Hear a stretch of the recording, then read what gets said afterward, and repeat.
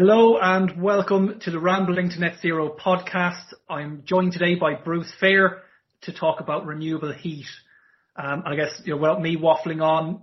Very welcome, Bruce. And would you mind introducing yourself, seeing as probably better coming from you than myself? Yeah, hi Cian. Cheers. No problem. Yeah, so I'm Bruce. I just graduated from my master in sustainable energy, and I'm currently working for the City of Amsterdam in the engineering department, or the energy transition department. And and I was also an intern with you at Optimized Energy. Well, it must be 2 or 3 years ago now. I was wondering where you were bringing that up. Right. Yeah, that's right. And Bruce, just on that, okay, you mightn't have learned very much from myself back in those internship days, but let's not get into the darts for now, anyways. Thanks, Ian. We won't even mention the darts. Don't worry, we won't even mention it. So, as kind of a starter, can you explain a little bit more about what you're doing at the moment? You're working for the City of Amsterdam, and what areas you're working in.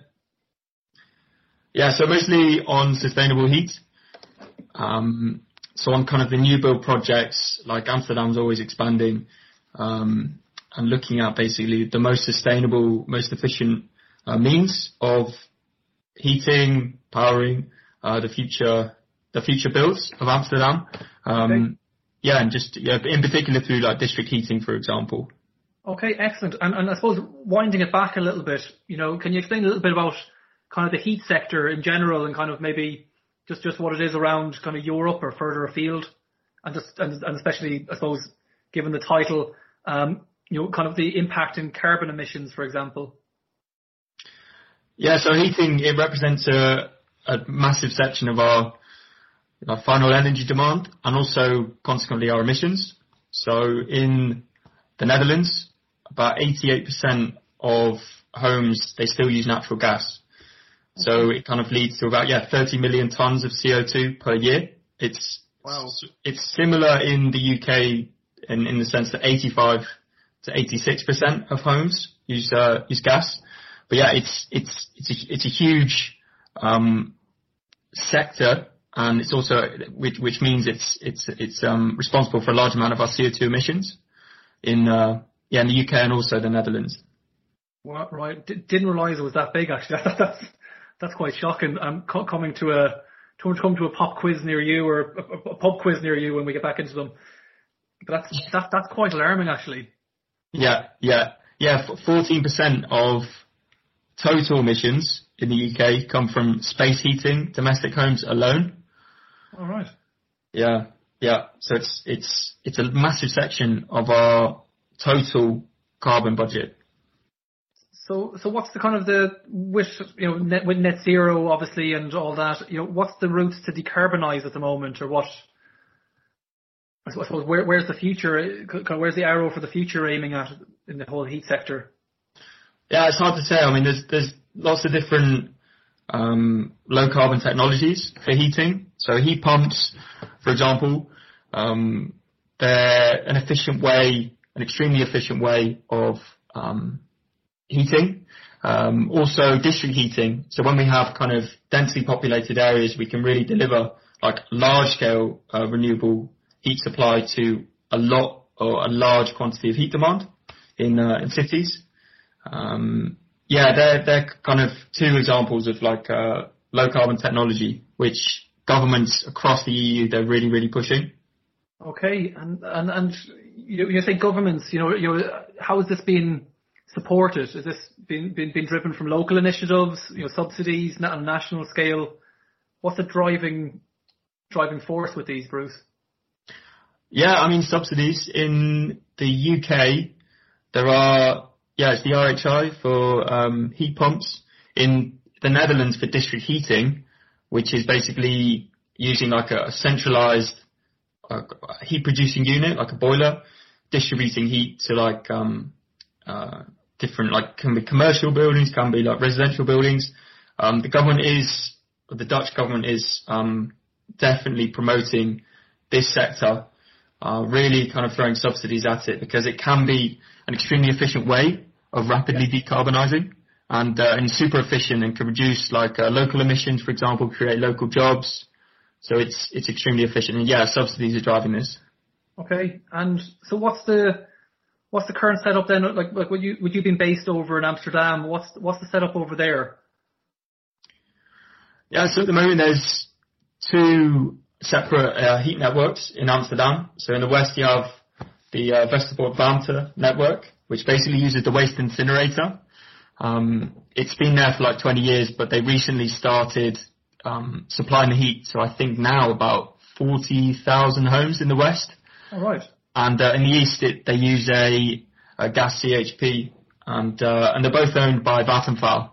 So yeah, definitely a monopoly position there, which is, I guess, one of the problems or can be a problem with heat networks. So you have kind of monopoly power of the developer. But yeah, so in the west we have the waste incinerator, and in the east it's basically powered by natural gas. So there are emissions. District heating at the moment is not sustainable, or it's not completely sustainable, of course, in Amsterdam, but it is a very efficient way of delivering heat to loads and loads of, thousands in this case, thousands of homes. Yeah, absolutely. I remember back in kind of putting making this a little bit relevant to myself. I'm trying to think back of when I was back in Ireland. I know I was thinking about a few weeks ago that the vast majority of our heating and even cooking was done on, without a gas network. We were doing it with coal, oil, even peat briquettes or turf. So it's quite amazing when you're seeing even just the efficiencies of this compared to, and even though you said a CHP plant and incinerators, that's still a lot better than a lot of places were 10 years ago if they were still using coal, and I suppose the whole decarbonisation shift. And I might as well put in, you mentioned district heating in Amsterdam there, so I just want to make sure, nobody's confused, and the districts we're talking about here today is in Amsterdam are definitely the district heating. No other districts are being brought up on this call today, on this podcast, in case anybody gets confused. But with district heating in Amsterdam, what's the current situation? So you said that there's two main feeds, and they're feeding the vast majority of houses. How does that work? Are you able to explain how that all kind of works in a kind of a simple way, so even I can understand it? Sure. Yeah, so essentially district heating, the technology's been around for 100 years, and it's really kind of routine in the Nordic countries. And basically it relies on a centralized heat producing unit, traditionally a CHP, combined heat and power, or a waste incinerator that produce high temperature heat. And there are a series connection of underground pipes which deliver the hot water to the customers. And these networks can be huge. As I said, the Western Heat Network of Amsterdam, 40,000 home equivalents. Wow. But it has quite high losses, because if you think about the waste incinerator, it produces really high temperature heat, and the heat is delivered at about, in the transmission backbone, so essentially across Amsterdam, at about 90 degrees, and delivered to customers at 70. So over the year, there are about 26 or 27% efficiency losses from the system, because it's at high temperature that you're delivering to the customers. And this is kind of one of the transitions in district heating. It's moving from higher temperatures to lower temperatures, so to more efficient and more sustainable networks. But that's essentially the really, really basics of district heating, just super, super, super basic. Okay, excellent. And I suppose with the district heating as well, I suppose with being in Amsterdam, where the use is coming from, or where the future use is coming from, you're looking at alternative or renewable sources of heat. So within the municipality, which within the government's agenda and plan, they're aiming rather ambitiously to be natural gas free by 2040. So they want to be completely off natural gas. When you think about the history of the Netherlands, they've basically been addicted to natural gas. So they're sat on the Gronings gas field. So they've been self-sufficient on gas. So they're more or less turning the taps off. And this means that they're looking for more sustainable alternatives to heat the city. And as I said, the waste incinerator and the gas network in the west and the east, they're not completely sustainable. So yeah, as you said, they're looking for alternatives, like for example, waste heat from data centers. Okay. Interesting, because data centers are a great one, because I suppose as a collective, I don't think the vast majority, or even quite a lot of us, really understand enough about data centers, seeing as well, as we've seen over the last 12 months, how the online world has kind of taken over and consumed us. Are you able to explain a little bit more about data centers that you mentioned there, Bruce? Yeah, so data centers, they basically host like cloud services, for example. So like Google, Amazon Web Services, Apple, they all have data centers which basically process all the data. And globally, data centers, they consume so much electricity. And obviously, as you mentioned, so people are working from home, everything's switching online. So yeah, and now data centers consume about 3% of total electricity, which doesn't sound a lot, possibly, but that's 450 terawatt hours of electricity per year. And obviously, the electricity in many countries is still from fossil fuels. So it means that actually there is a large indirect impact from using the internet, for example. That's quite crazy, because it's not like one of the normal, appliances that you really think about the internet. If you put on a microwave, it's using power. If you put on an electric heater, it's using power. I suppose if you're running a TV, but you turn that off. I suppose when you're flicking through your phone, you just don't realise what goes on in the background and how it's all. Well, I certainly don't understand how it's all connected, but there's certainly a lot of energy use and in turn a lot of carbon emissions. Definitely, yeah. And I to be honest, I don't think I can fully grasp the scale of it. So I was listening to a BBC podcast the other day, and they were talking about indirect kind of emissions from using, for example, Instagram. Okay. And on Cristiano Ronaldo's profile, the energy to process all his followers, all 250 million of them, viewing just one of his posts, it uses 36 megawatt hours of electricity, which is the equivalent of 10 UK homes per year. And it's crazy. This is just one Instagram post, so of one profile of one app, and it's using this much electricity. I don't know if you know the song Despacito, but it's viewed 7 billion times on YouTube, and the energy consumption used was 9 gigawatt hours. So for there's a Google data center some way around the world, and they're processing all these streams, and it used 9 gigawatt hours to process all this streaming. And this is equivalent to the consumption of 5 African countries in a year. So it's on a massive scale. Well, yeah, that's interesting. So Cristiano Ronaldo, probably going off track here, but Cristiano Ronaldo, 250 million followers on Instagram. Okay, not something feeling inadequate, but at least with my, God knows, I can't have more than be connected to more than 200 or 300 people on it. But at least I'm doing better for the environment on Instagram than Cristiano Ronaldo. I might do better on many other things, but there we go. Small wins. Yeah, on Spotify as well. That's quite mad. Yeah. Oh, Spotify, yeah. That guy probably gets more views on Spotify than me, Bruce. Come on. Okay, that's quite crazy. So these data centers, and that's what you're. So what's the process then, Bruce? Because obviously, capturing heat, like these data centers are massive. You said 450. Was it terawatt hours per annum? Yeah, exactly. Globally. That's insane. Absolutely insane. So what's the upshot of this? Like how how are these trying to decarbonize, or like you mentioned about capturing heat? How does that work with a data center? Yeah. So firstly, most data centers, they try and buy all their electricity using green certificates. And that's why most of them kind of locate to the Nordics, where, like in Sweden, the grid is massively decarbonized. So the data center can tell their customers that all their data uses are green. But with regards to the waste heat,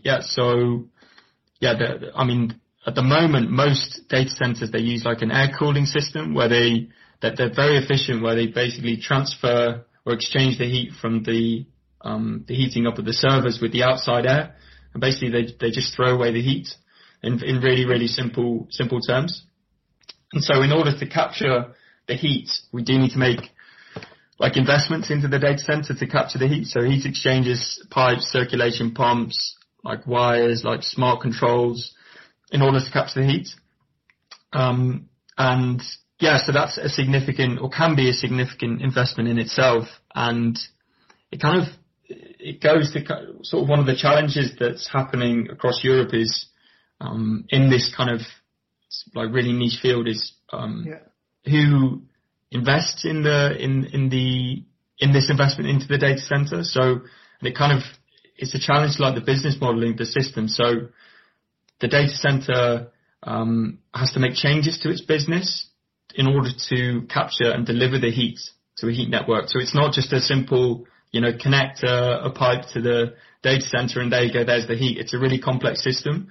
And often data center operators are quite reluctant to navigate this process because it can upset their routine business. And so that's one of the challenges. And then to actually use the heat, once you've captured it, you generally need to upgrade it with a heat pump. And because, for example, the data centers that I was looking at in the west of Amsterdam, they produce waste heat at about 25 degrees, 25, 30 degrees. So it's really low temperature, really low grade waste heat. It's not applicable directly. So you need to boost it with a heat pump. And this can be generally on very large scales.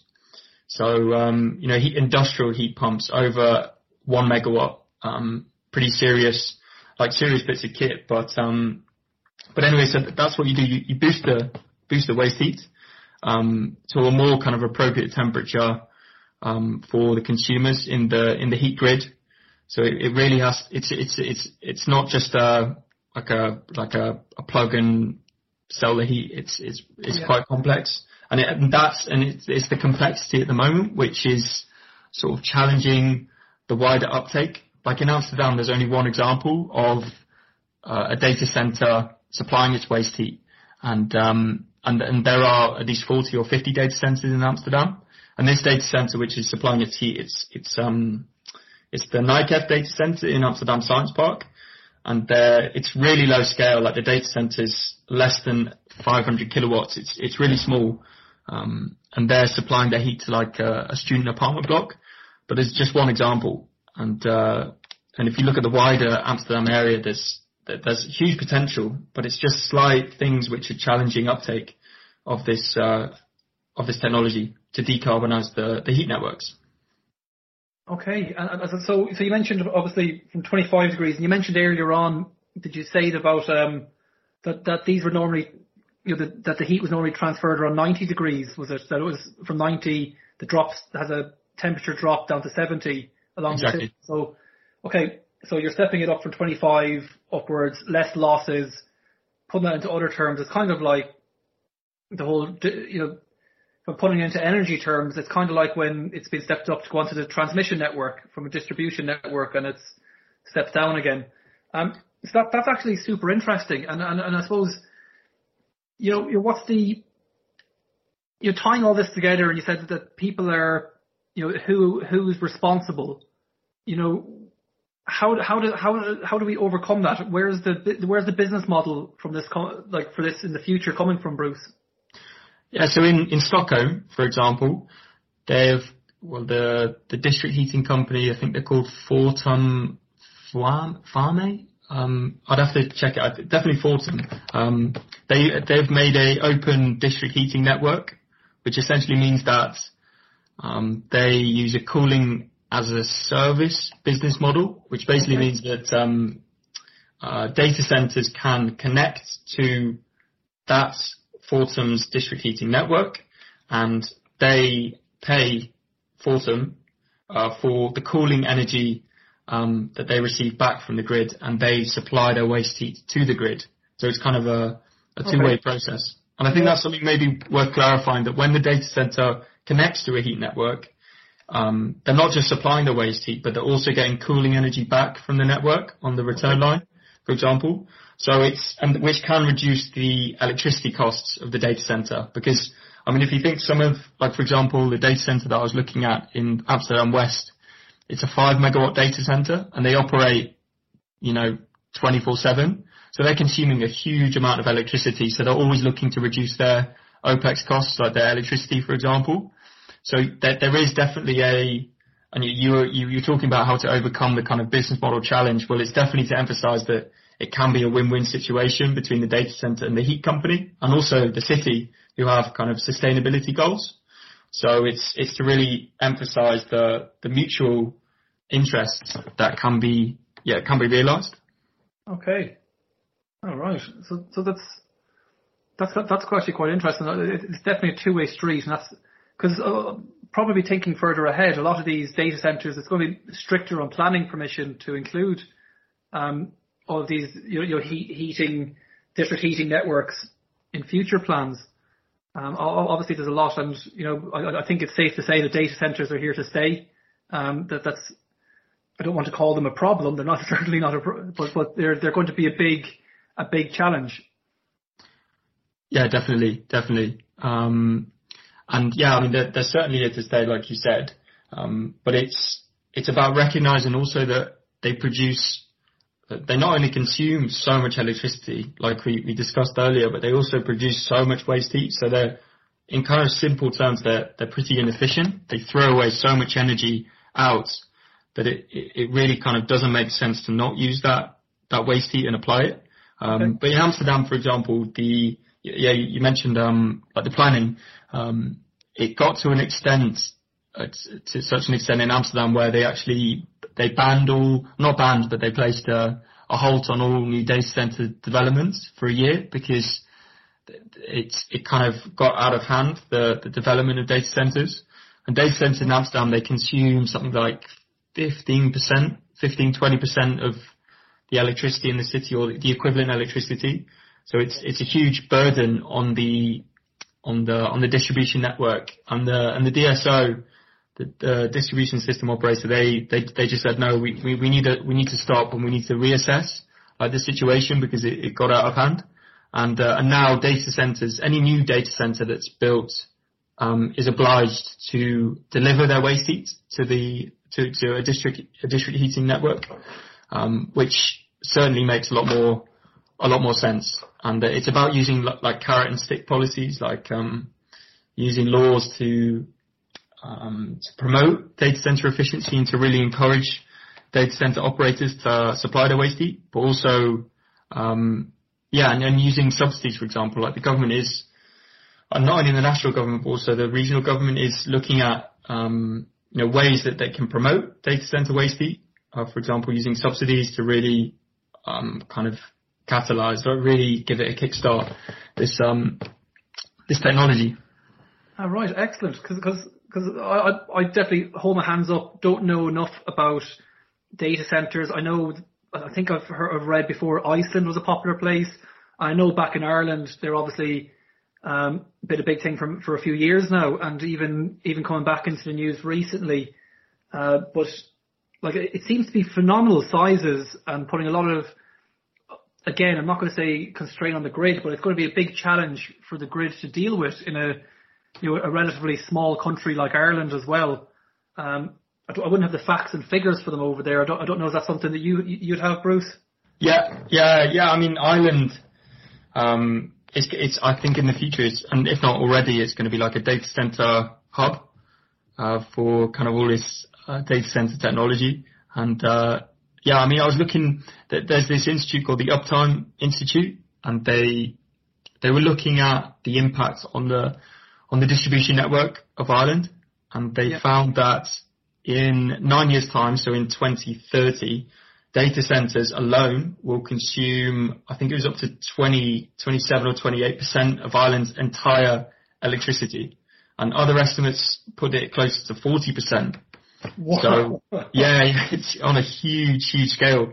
And I think that you may know this, I'm not too certain on this, but the grid in Ireland, it's still quite fossil fueled. I mean, there's more wind coming online in the next 10 years, but at the moment it's still quite carbonised. Is that right? Absolutely. I think they're starting to look at closing down some of the peat burning facilities, which are obviously heavy on the carbon side, put nicely. A lot of wind. I don't know the full details, but I know a lot of it is gas at the moment as well. There's quite a few gas schemes over there, heavily aligned. But that's quite amazing, because 28 to 40% is kind of the estimated increase just from data centers. It kind of, yeah, that's quite mad. Sorry, I'm a little bit shocked by that actually. But not surprised, because I knew it was a big thing over there, just didn't realise how big. But on a grid that's already, not performing very well performing quite well, but a long way to go to reach any net zero targets. And that difference is only going to get bigger. It kind of, in a very strange way, okay, bear with me on this, but it kind of reminds me when I was a young lad, when I was playing rugby, and I wanted to bulk up. I was, wasn't the whole 5'8" of me needed a bit of filling out, so I wanted to bulk up. And I remember a few people were trying to give me advice, sensible advice, and telling me that I should get fit first, because I've got no interest in that part. And it's kind of like Ireland's is kind of operating on very similar principles. They're trying to bulk up without leaning out the grid and increasing the renewable aspect first. They're just going to make their renewable target even bigger. Like if they're already coming up far short now on their targets, paying the penalties for their carbon emissions and not hitting renewable targets. This is just, like if we took it that their renewable target is going to increase by 40%, that is huge. Absolutely huge. And that's, really shocked me. Definitely. Yeah. I mean, for example, I know I think I sent it to you, the Channel 4 Dispatches documentary. That's right. There's a new data centre park on the outskirts of Dublin, and they were talking about the burden on the grid, and they had like an IT infrastructure expert on the programme, and they were talking about how the installed capacity of this new data centre park could be in the region of 400 megawatts. And if you look at the peak electricity demand in the city of Dublin, it's something around 400 megawatt hours. So that shows you like the scale, and yeah, like you said, I mean, it's kind of bulking out. The bulking out, and the data centers, they're bulking out and they're growing, but without kind of the necessary like investments in the grid. So, and that's a social cost as well. Like that's just going to cost more potentially down the line, or kind of investments in demand side management and flexibility, which is kind of a reaction to the burden. That is massive, but that's 400 megawatts, and that's going to be like a constant load as well. It's not like it'll just kick in whenever the sun is shining or the wind is blowing. So yeah, that's a lot of renewables, or that's a lot of generation, regardless of where it's coming from. 400 megawatt is mammoth, absolutely mammoth. But that's wow. There's going to be challenges all the way down the line, but it's very interesting how it all connects. Obviously, the district heating at the very, removing from the data centres, which are obviously going to be heavy energy users, so that's going to need further infrastructure, renewable export and all that. But I suppose, maybe I've got the wrong end of the stick here, Bruce, but in a very weird way, are we able to say that Cristiano Ronaldo posting on Instagram is going to help people benefit from their district heating if they're living in Amsterdam? Yeah. It's funny you should say that. So a similar project happened in the city of Odense in Denmark. And basically there was a big Facebook data center, and they were supplying the waste heat, I think, to like 5,000 or 6,000 homes. So it was a huge project. And yeah, I read a quote from the mayor and he was talking about how, residents in Odense, they know that the next time they use Facebook, it's heating their, or at least partially, a tiny little bit heating their homes. Oh damn! They got there before me. Yeah. All right, that's mad. That is mad. So talk about logging on, and that is, yeah, it's very strange. I wouldn't have seen all this coming, but it's slowly creeping up on us all. I suppose this is an area I just wouldn't have known about, Bruce. So really do appreciate you coming on and explaining it. I'm sure a lot of people will learn a lot from this. I know I certainly have, and it's really opened my eyes. Is there any other facts that you're able to share with us on this side? Not putting you on the spot here, by the way. 10 facts minimum, Bruce, please. Yeah. I was worried I'd sound like a robot just reading off these facts. No, not at all. Not at all. If you have any there that you're able to explain to us, that'd be great. Yeah. So I was looking at, during my master thesis, I was looking at a kind of a small project in Amsterdam West. And it was basically a future low energy settlement, so super low energy buildings, really efficient. And just next door was a data center, about a 5 megawatt data center. So my project was looking at the feasibility, both like the technical and the economic kind of feasibility, viability of using the waste heat in this low energy district. And yeah, I mean, I kind of I modeled the energy system to look on like an hourly basis to understand how much of the future heat demand on an hourly basis could feasibly or theoretically really be met by this data center. And kind of using the model, it kind of suggested that over at least 6,000 hours 6,000 heat demand hours could be met by the data center.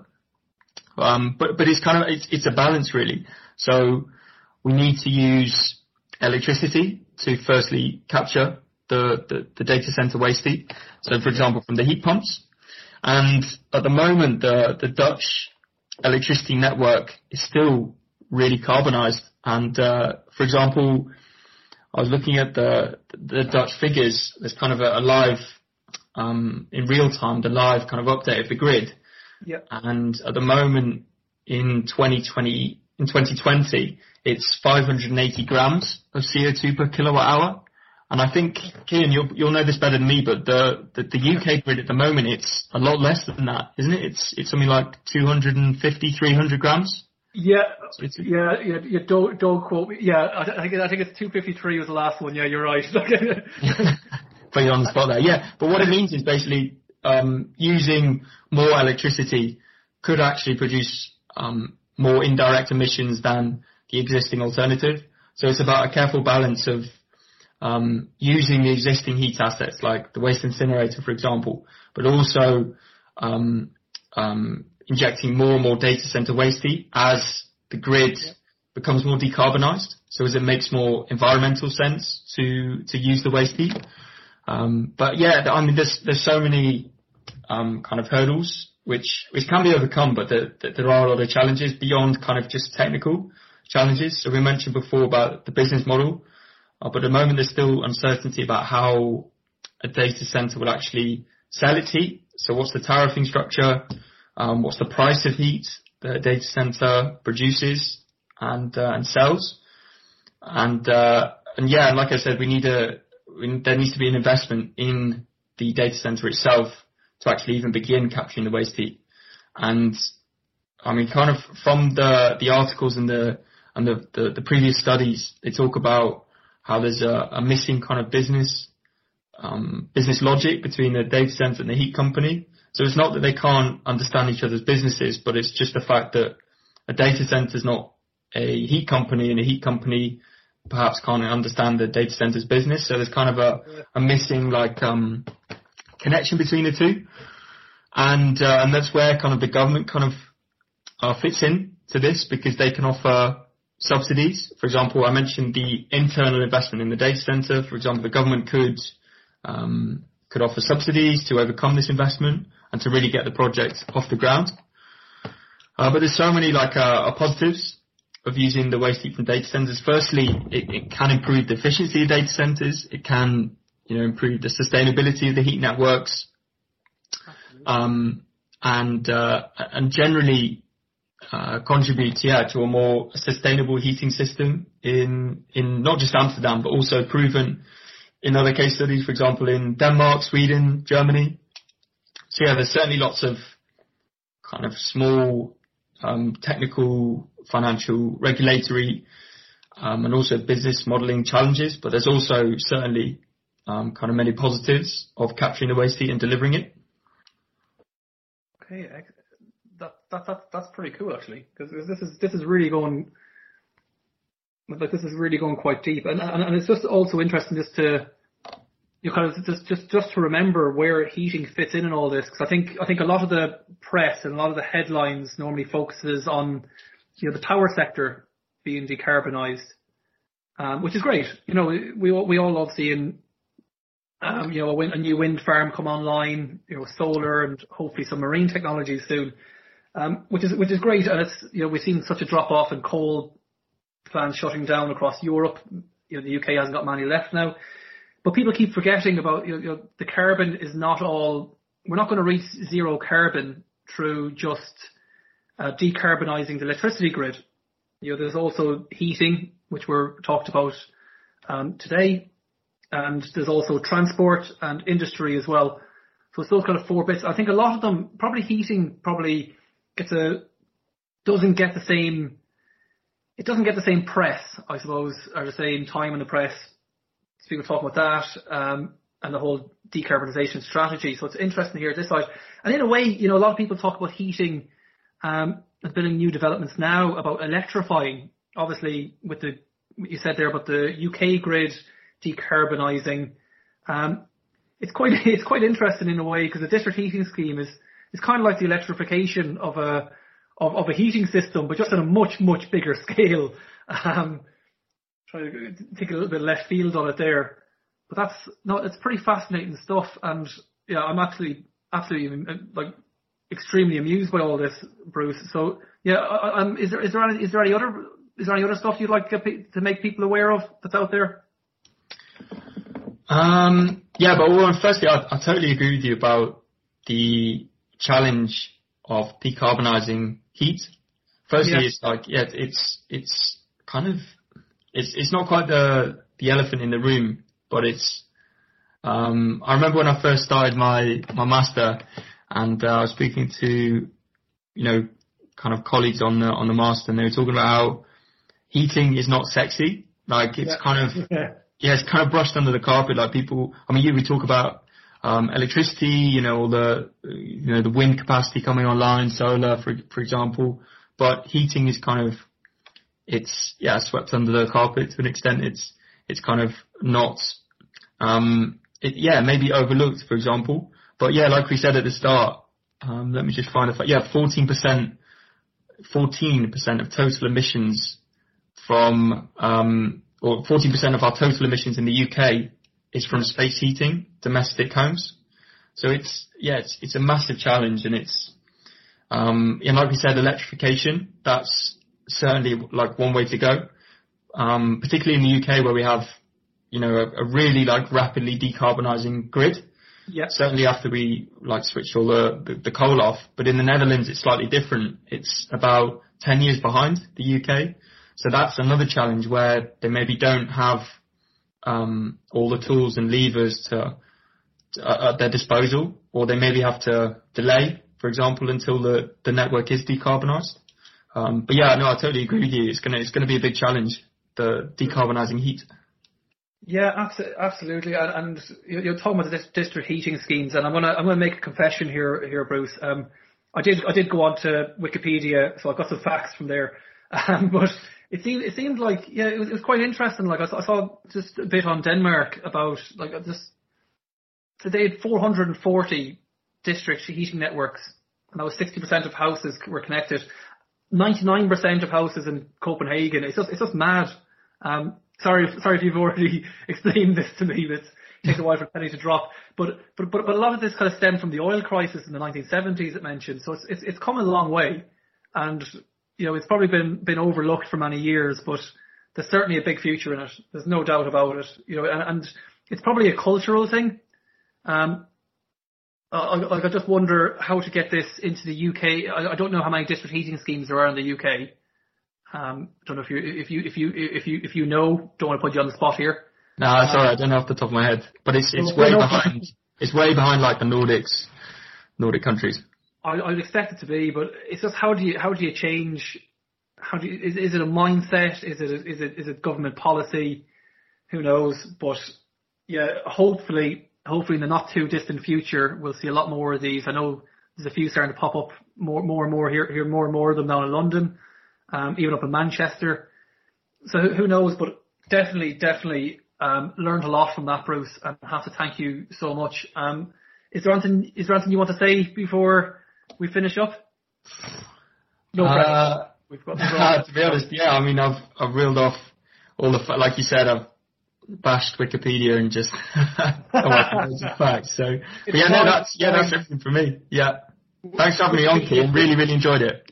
No worries, Bruce. Thanks again for joining us, and to everyone else, all the best and take care. Cheers, Keane. Thank you. No worries.